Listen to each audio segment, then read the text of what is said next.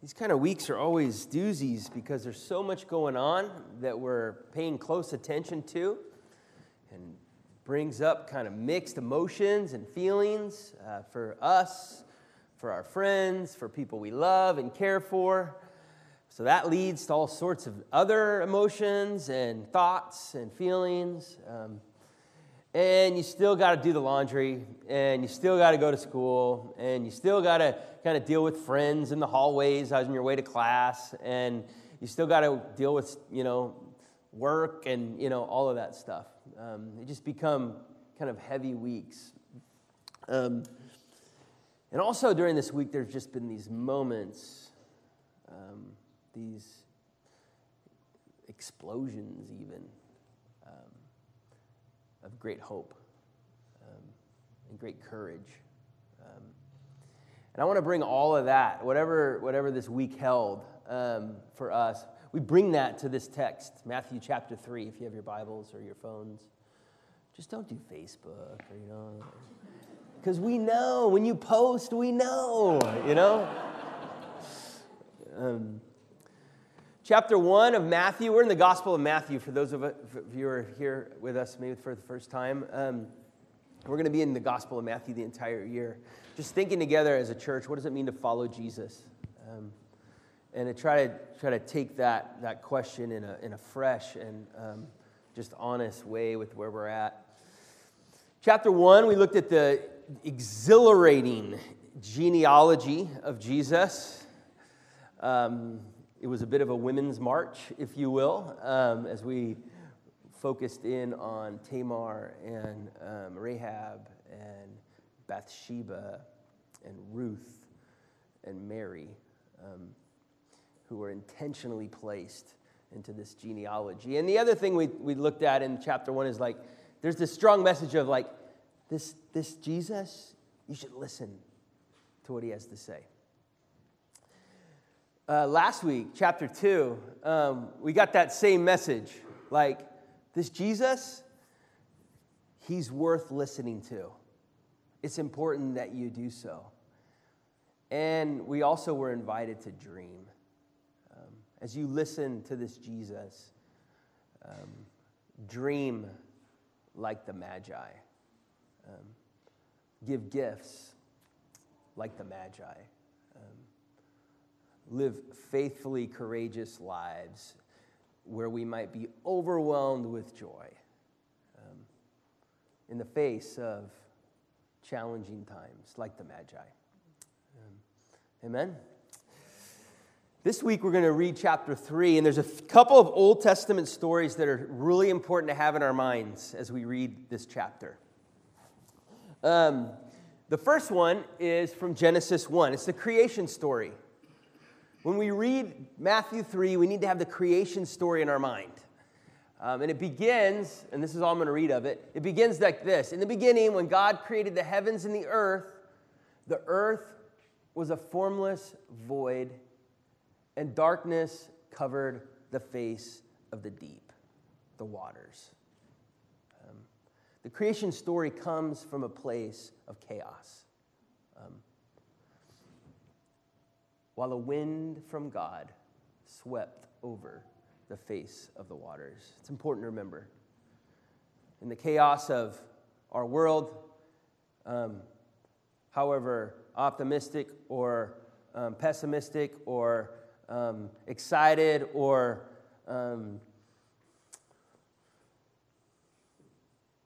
grieving we are, we can all acknowledge there's chaos, and we proclaim this morning that God's Spirit hovers above it.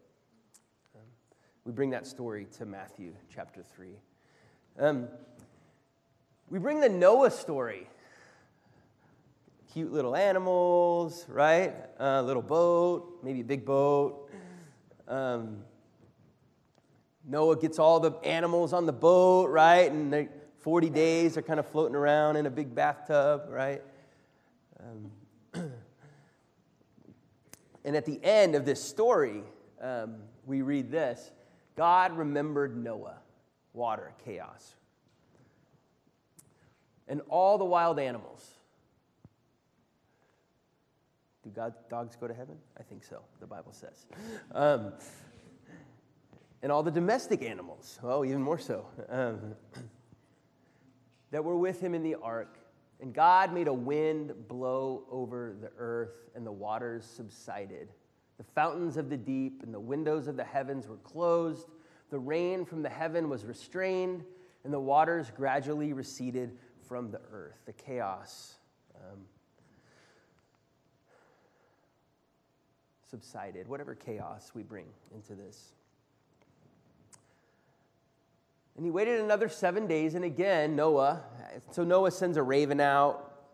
Raven comes back with nothing. He sends a dove out. The dove comes back with nothing because the water is still there. And Noah waits another 7 days, and again he sent out the dove from the ark, and the dove came back to him in the evening, and there in its beak was a freshly plucked olive leaf. So Noah knew that the waters had subsided from the earth.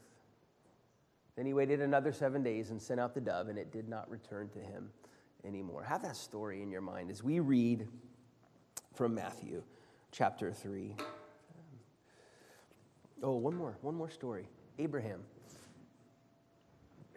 Now the Lord said to Abram, "Go from your country and your kindred and your father's house to the land that I will show you.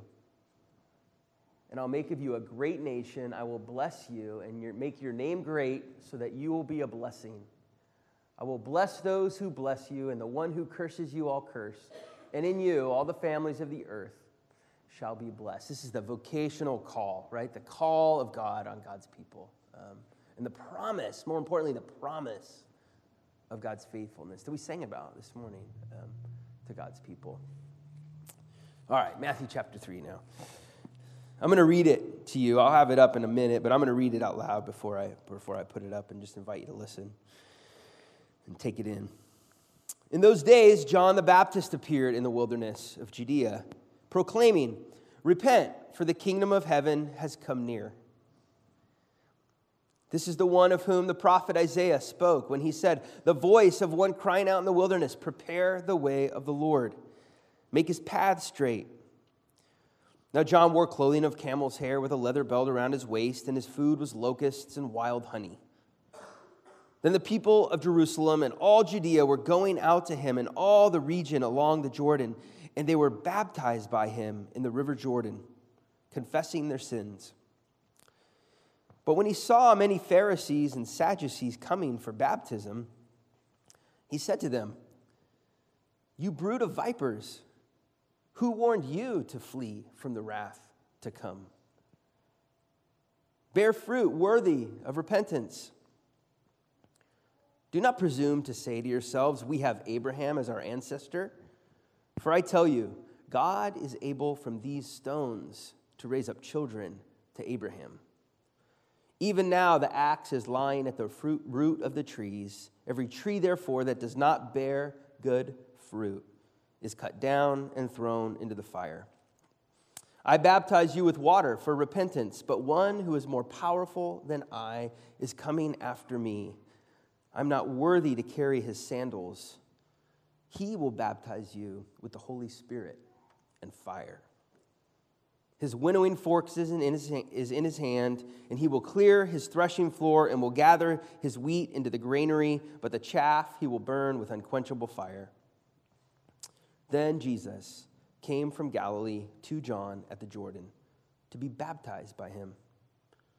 John would have prevented him, saying, I added that, "I need to be baptized by you, and do you come to me?"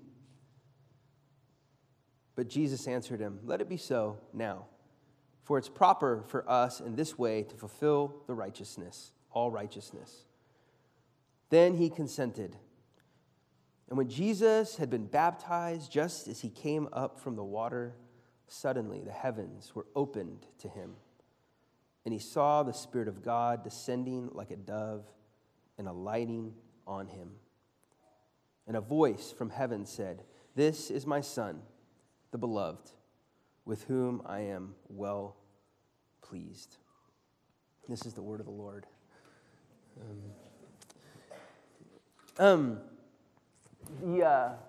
Oh, that yellow is much nicer on my computer screen.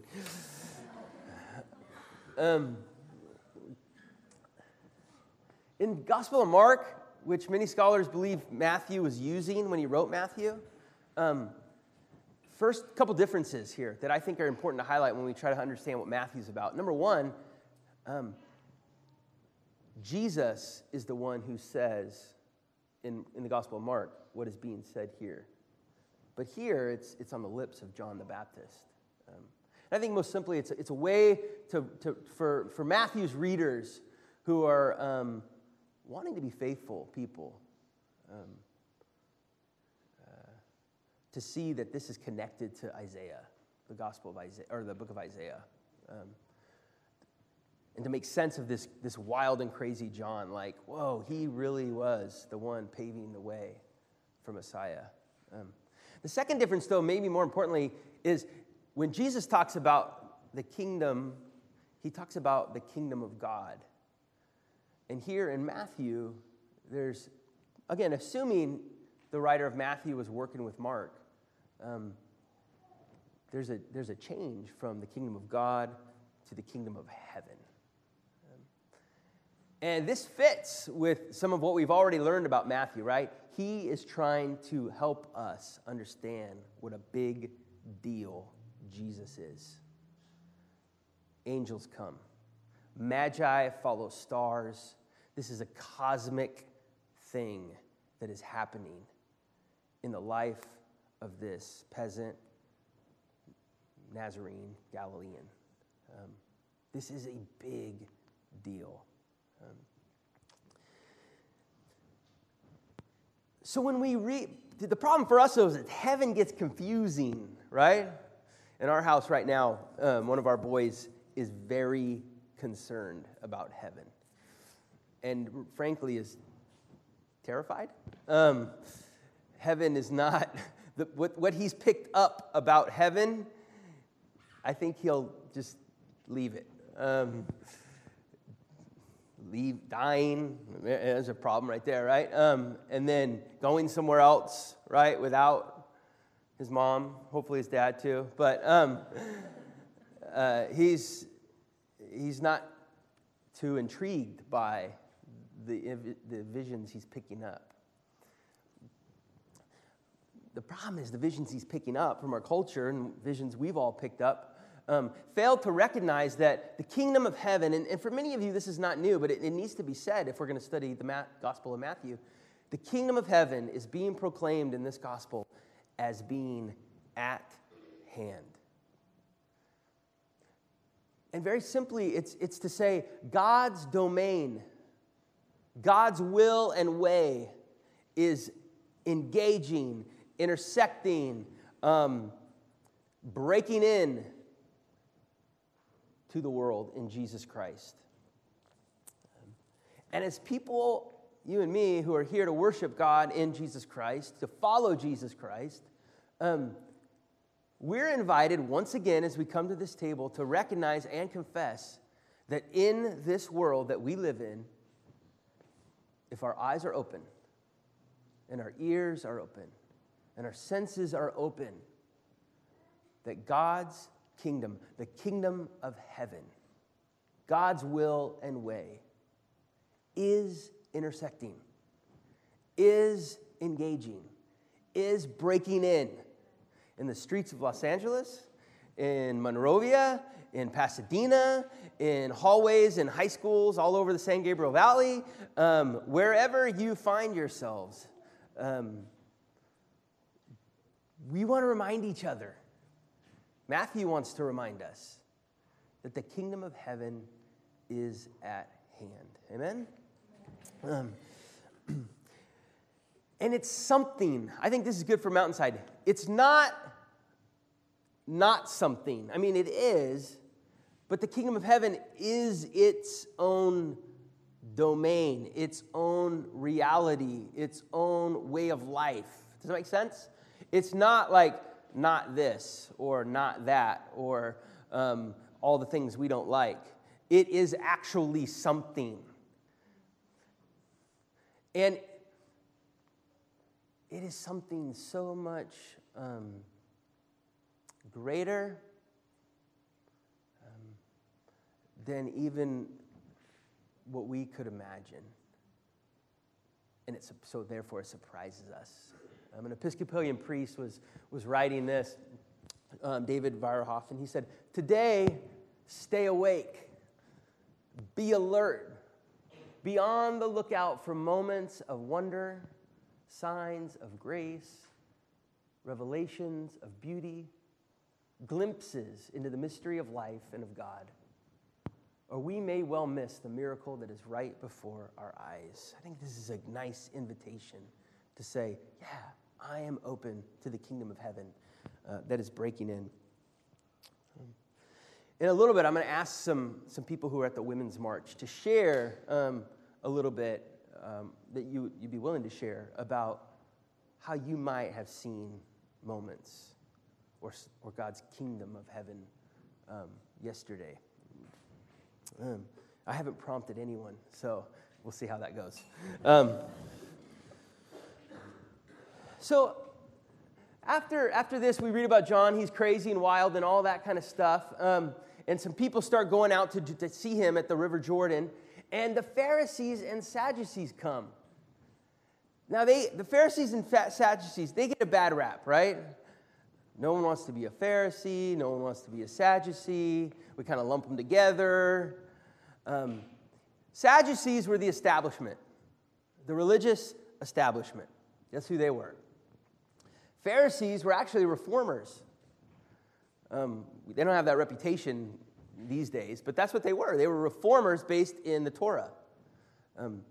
We have some like establishment, reformer vision things going on right now in our political realm, right? This is nothing new. We have this going on in the church.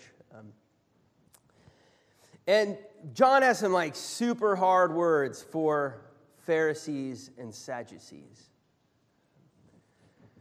But I think what he's trying to do is set us up for the whole of the Gospel of Matthew, which is what I want to invite us to consider. And that is, are we open to bear fruit? Are we open to being a people who bear the fruit of the kingdom of heaven? That's the invitation. The invitation here and the temptation here is not to slam those who don't bear fruit. Now, as we bear fruit, that may call into question different fruit. But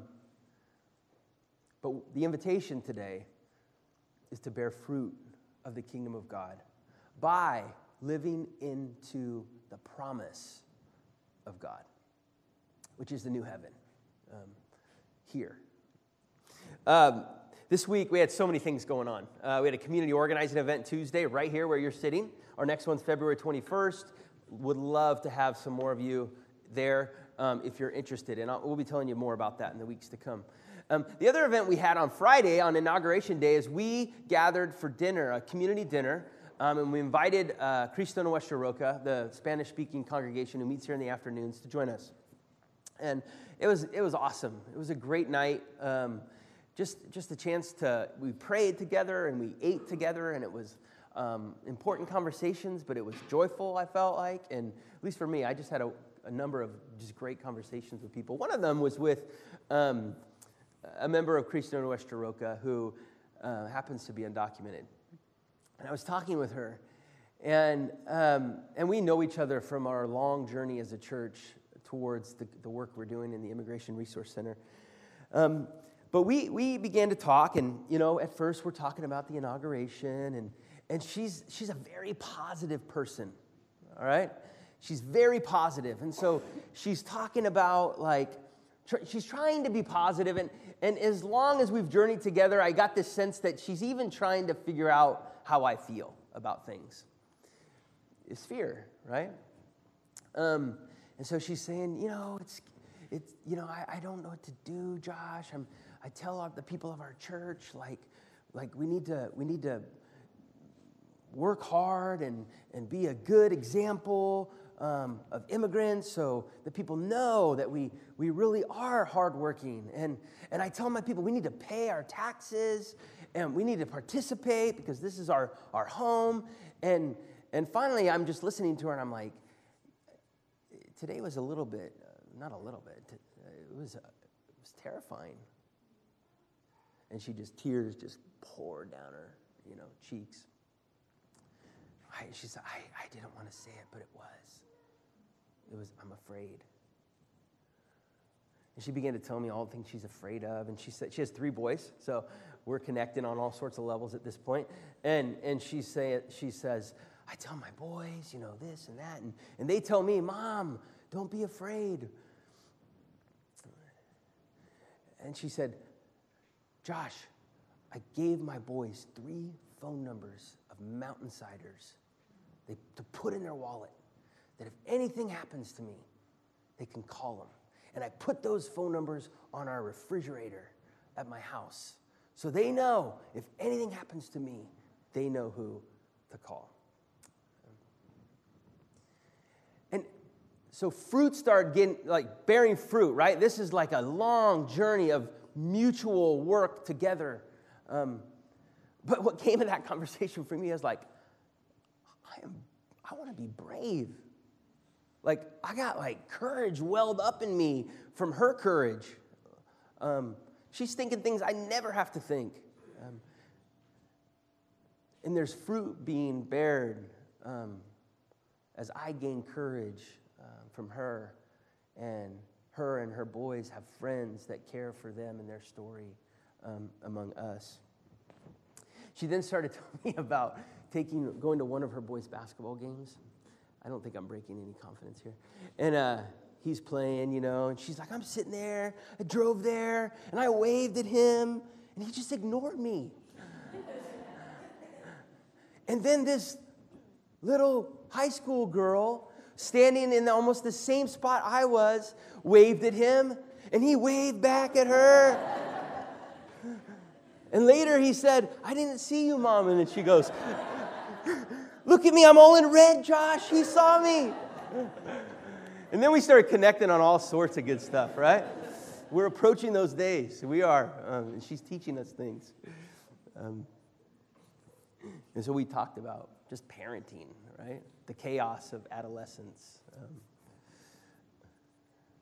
Being a parent in general, but of teenagers, Anna. It's not always that easy. But we're trying. We are trying, Anna. We are trying. Bear good fruit, Mountainside. And we do that by opening ourselves up to what God is up to. And it's not always what we think. And it's not always easy. And it's definitely not the norm. Second thing that really caught my eye in this is right after that bear good fruit, it says, Jesus says, or John says, do not presume to say to yourselves, we have Abraham as our ancestor. There's this sense of like banking on our theological convictions. There's this sense of hey, you know what? It does not matter what's going on because we're from the right group. We think the right thing. We believe the right thing about God. We've got this figured out. And John says, no. God can raise up children from Abraham, from these rocks right here. And if the kingdom of heaven is breaking into the world, in our workplaces, in our homes, our neighborhoods, our schools, we are going to be surprised at who are agents and citizens of this kingdom. And they're not going to always be the ones who've got it all dialed in theologically.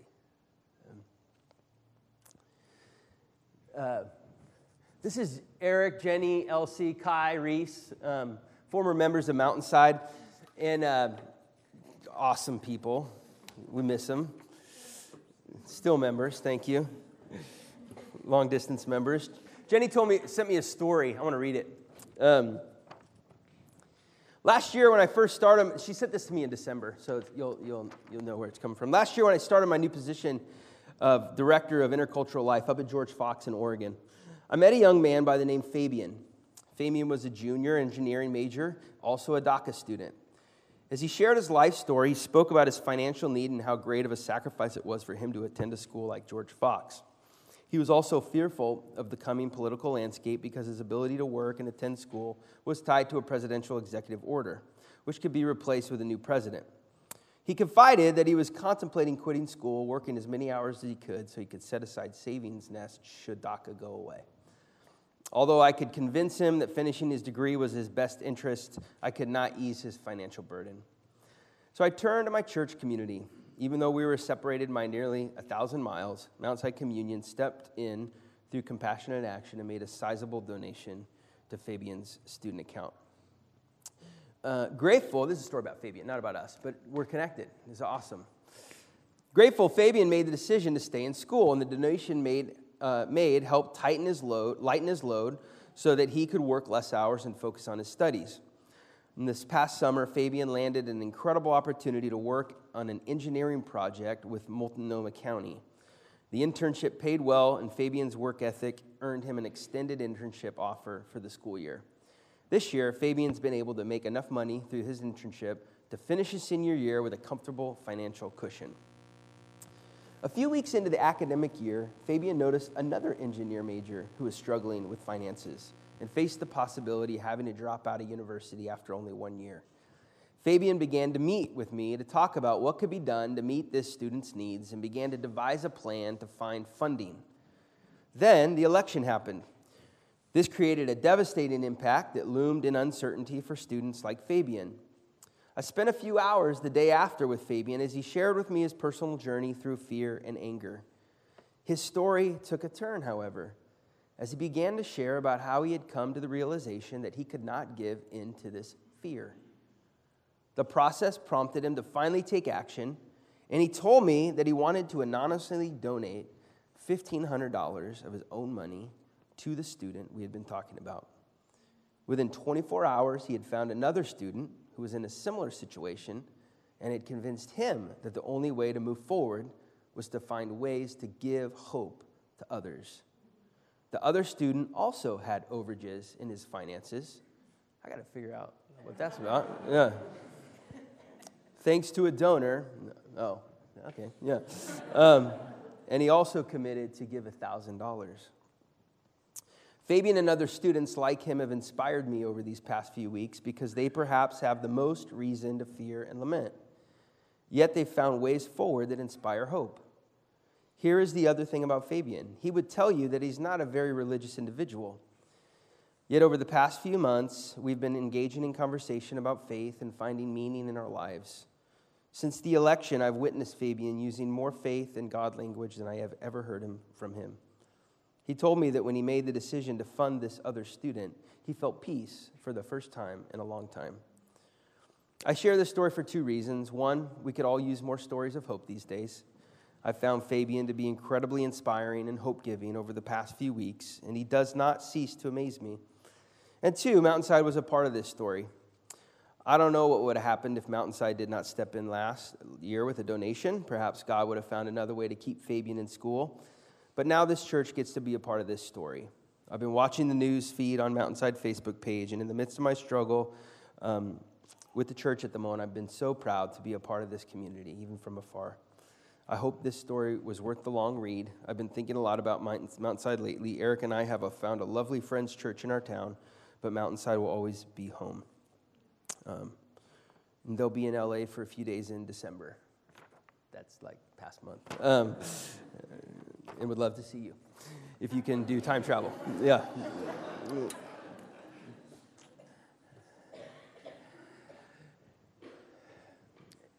Participating in the kingdom of heaven and the mission of God, for those who are afraid, you just never know who's going to do it. God can create children of Abraham from these rocks, John the Baptist said.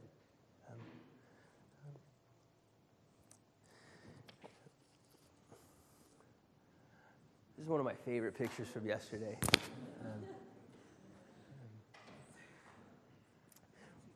with Matthew right there. Awesome. We didn't even set that up. That was great. The rest of Matthew is going to provide us with stories and teaching on what is this kingdom of heaven. There's going to be 3 chapters of teaching. In the Gospel of Mark, like Jesus is like ADD. He's like on the move. He's like never stopping from one place to the next. Like, it's crazy. In Matthew, he's going to like have everyone sit on a hill, and we're going to spend 3 chapters like learning about the nature of the kingdom of heaven. And we're, again, going to be surprised by who's participating. Last thing, and then I'd like to hear from a few that were there yesterday. I love the baptism story, and we could spend a couple of weeks on this. But this came to me a few years ago when we were studying the Gospel of Mark together. I love how the imagery of Jesus' baptism connects with the story of Noah. Jesus goes into the water, the chaos. Noah and the animals symbolizing creation are on the water. Jesus comes out of the water of the chaos. I mean, let's stop there for a second though. Like, Jesus is in the chaos with us. Right? Whatever chaos you want to talk about. High school hallways, Facebook chatter, political realities, threats of war around the world, whatever level you want to go to. The gospel says the kingdom of heaven is breaking in, and the chaos that we're experiencing, Jesus is with us. And when Jesus comes out of the water, just like the new creation emerges out of the flood of Noah to the point where a dove can get a branch, a dove, or something like a dove, lands on Jesus. The embodiment of a new creation. The kingdom of heaven at hand. This year we're going to follow Jesus into this new creation, this kingdom of heaven. And we're going to be looking for ways that it's breaking in. Women, men who were at the march yesterday, I wonder what was going through your mind, specifically as people who follow Jesus. Like, what was catching your attention yesterday? I mean, upwards of 750,000 people. Talk to us. As we bring the scriptures into what's going on in the world, as people who want to follow Jesus, why were you there yesterday?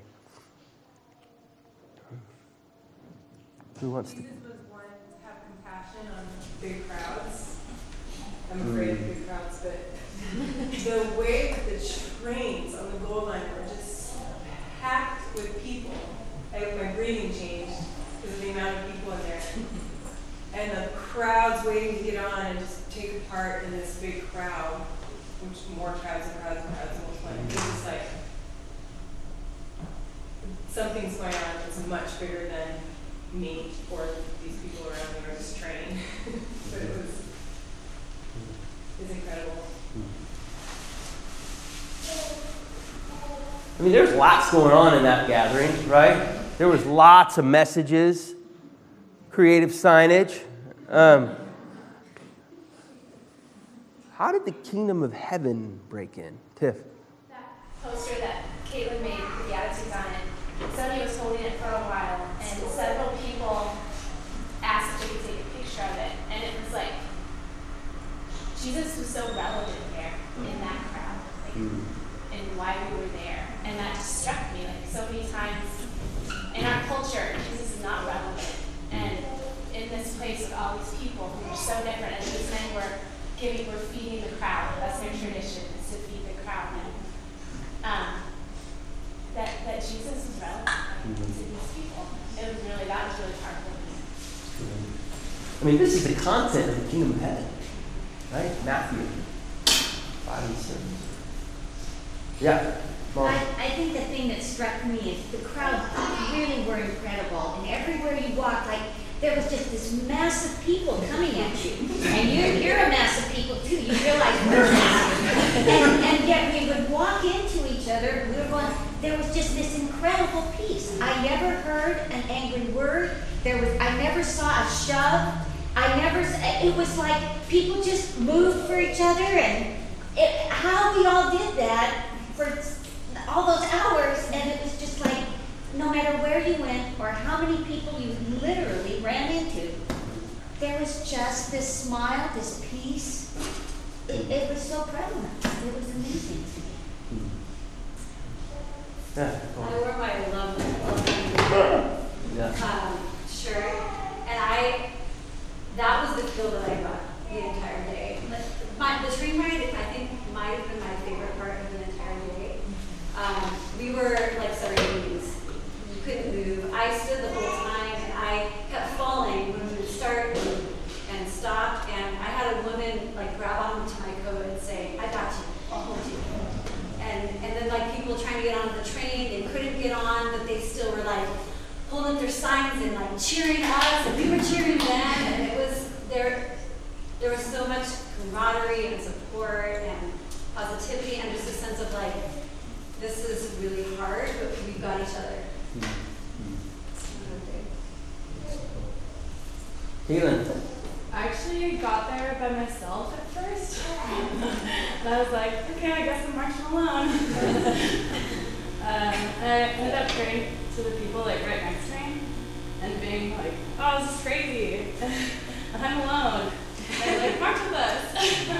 And I like spent like an hour with them before I like ended up running into like people from Mount Zion on accident. And it was just that like openness for like the people right in front of you to just accept you and not just welcome you into their space too. Because we're all kind of doing the same thing, like marching for like a lot of different things, but that openness was very evident. We got there in time to hear some of the speakers, I think, at the main stage by City Hall, and it was a lot of political leaders like Eric Garcetti, who's the mayor of LA, the leader of California's state senate, and a few other people. And one of the consistent themes and what they were talking about was homelessness in LA, and especially the very dramatic increase in women who are homeless in LA. And it struck me, I mean, mostly because of Kevin and his work, but also I was so excited that one of their themes is something that's very local to us and something that is in dramatic need of like a change needs to happen. Yeah, Missy.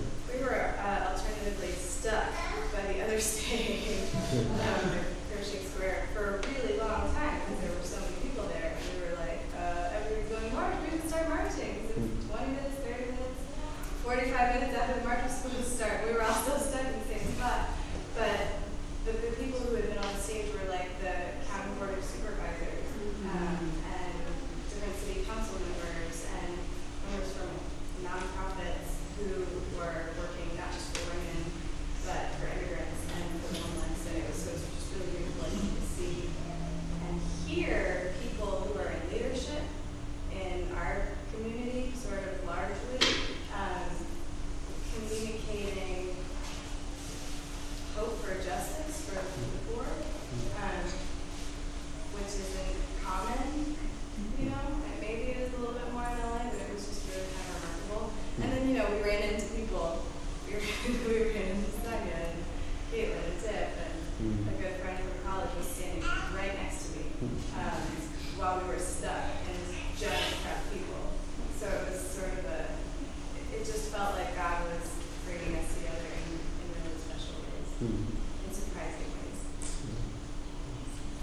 Jordan's. I didn't get to March yesterday, but I felt like the spirit, like I felt so energized by the women that were going on the mountainside.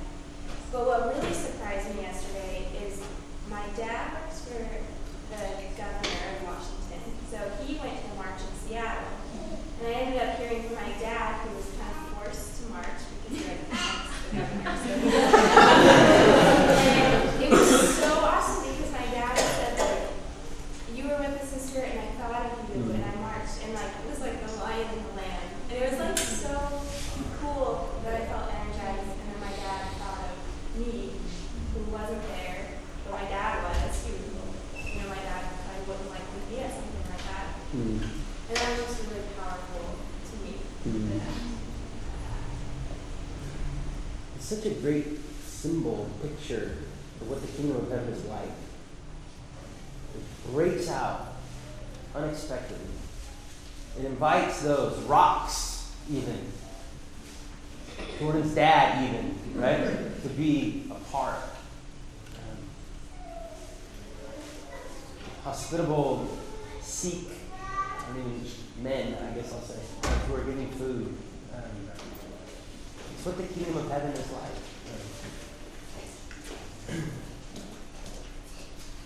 And it's what we're going to be exploring. And what Matthew is inviting us to think about. It's that kind of image, picture, as we continue to move forward in the Gospel of Matthew.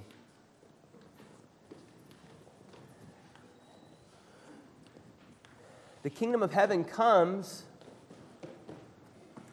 amongst other kingdoms. And in our kingdom that we live in, we cast votes. We pay taxes. This is how we participate in this kingdom that we're a part of. And every Sunday morning we come together and to worship and to be reminded that in God's kingdom, in the kingdom of heaven, it's at a table, broken bread, shed blood sacrificially on behalf of others, on behalf of the world, that we come and cast our votes and pay our taxes and give our lives to this other kingdom that's breaking in. That, again, we're going to be learning a lot about over this year. So as we come to the table, we're going to wait for a few more to come, but I want us to be thinking, Kurt, you can come to begin music. What's God calling me to be about in terms of bearing good fruit as you come to the table? What's the good fruit? For some, it can be, really exhilarating and exciting things to be a part of. For some, this is the mundane of life, which is where the kingdom of heaven breaks in. What's the good fruit that you might be able to bear by living into God's promise of faithfulness to us and to the world? Who are those rocks that you would like to invite into the mission of God? This might be as close to evangelism as Mountainside has gotten in years. But we got some opportunities to invite people into the mission of God, into the kingdom of heaven, through participation. Who are those people? Who are those rocks that God might want to turn into participants of the kingdom of heaven? Bring those with you as you come to the table. And then just an open posture to the new creation that God is birthing, making happen right here among us. Hands open, hearts open to what your involvement in that might be.